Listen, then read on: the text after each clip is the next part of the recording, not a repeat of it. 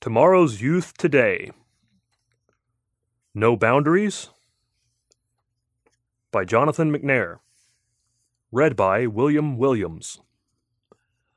Have you seen the slogan, No Boundaries? No Boundaries is a pop culture catchphrase that has a bold sound and a big problem. Even though it sounds gung-ho, it actually contradicts a Bible principle that is fundamental to success in life. A proper understanding of boundaries is one of the most critical lessons for a young person to learn. Boundaries at creation. In the first pages of the Bible, as we read about God's recreation of the earth, we are introduced to the concept of boundaries. We read, quote, "Then God said, Let there be a firmament in the midst of the waters, and let it divide the waters from the waters. Thus God made the firmament, and divided the waters which were under the firmament from the waters which were above the firmament." End quote. Genesis 1, verses 6 and 7. The Hebrew word translated firmament in this verse simply refers to the band of atmosphere in which we live. This atmosphere separates the liquid water of lakes, streams, rivers, and oceans from the water vapor that gathers in clouds in the sky. God created a boundary. In Genesis chapter 2, the Creator established one very special time boundary. Quote, "And on the seventh day God ended his work which he had done, and he rested on the seventh day from all his work which he had done.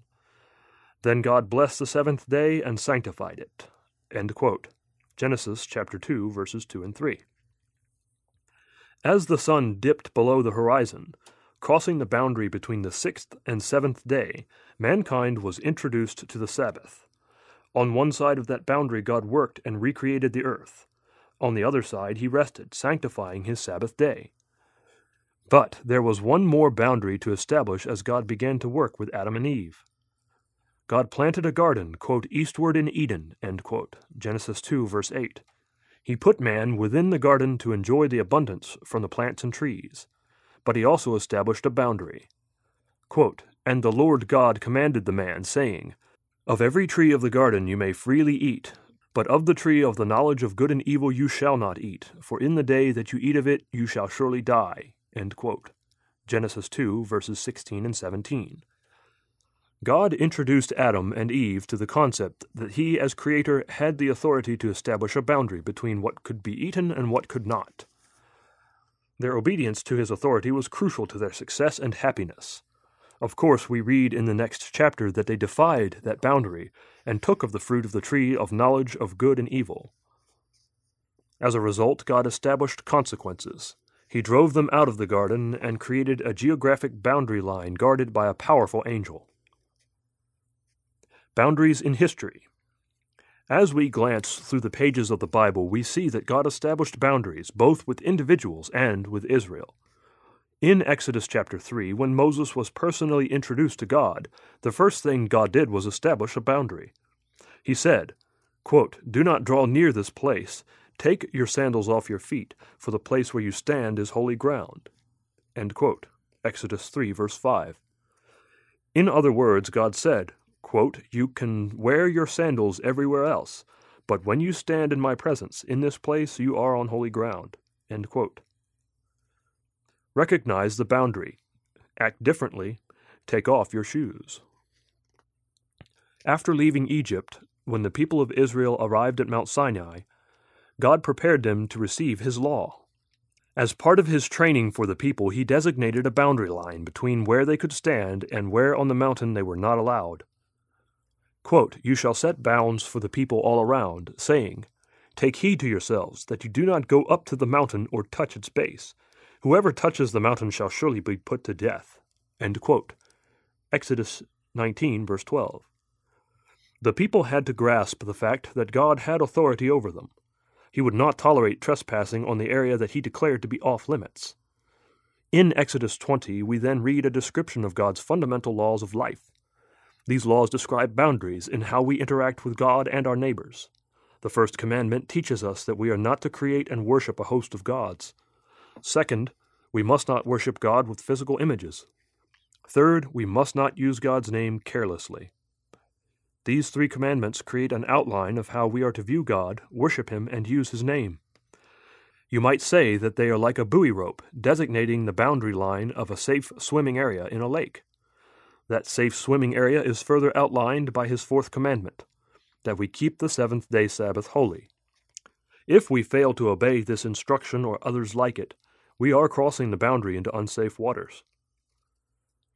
The last 6 commandments establish more points of reference in our boundary line between success and failure in life. If we dishonor our parents, murder, steal, lie, commit adultery, or covet, we're crossing the line that God established between good and right conduct with our neighbors and destructive and sinful actions that bring grief and heartache. And God wants us to have a deep reverence and even appropriate fear of His disapproval in order to keep us in safe waters. He said as much to the Israelites in Exodus 20, verse 20. Quote, Moses said to the people, "Do not fear, for God has come to test you, and that His fear may be before you, so that you may not sin." End quote. Boundaries and you. What about you and me? Do we need to understand and respect the boundaries God has set? Of course. If we think about the principles we've already reviewed, it is easy to see that these boundaries apply to us, even though we live thousands of years after the 10 Commandments were given. We also have New Testament scriptures that teach us more about God's thinking in terms of boundaries. For example, men are given boundary lines as to how to view women. Christ said, quote, "But I say to you that whoever looks at a woman to lust for her has already committed adultery with her in his heart." End quote. Matthew chapter 5, verse 28. If we stay on the safe side of that boundary line, we'll not be viewing pornography or looking at girls in a lustful way. Paul reminded Timothy in 1 Timothy chapter 5, verse 2 that he should treat younger women as sisters, quote, "with all purity," end quote.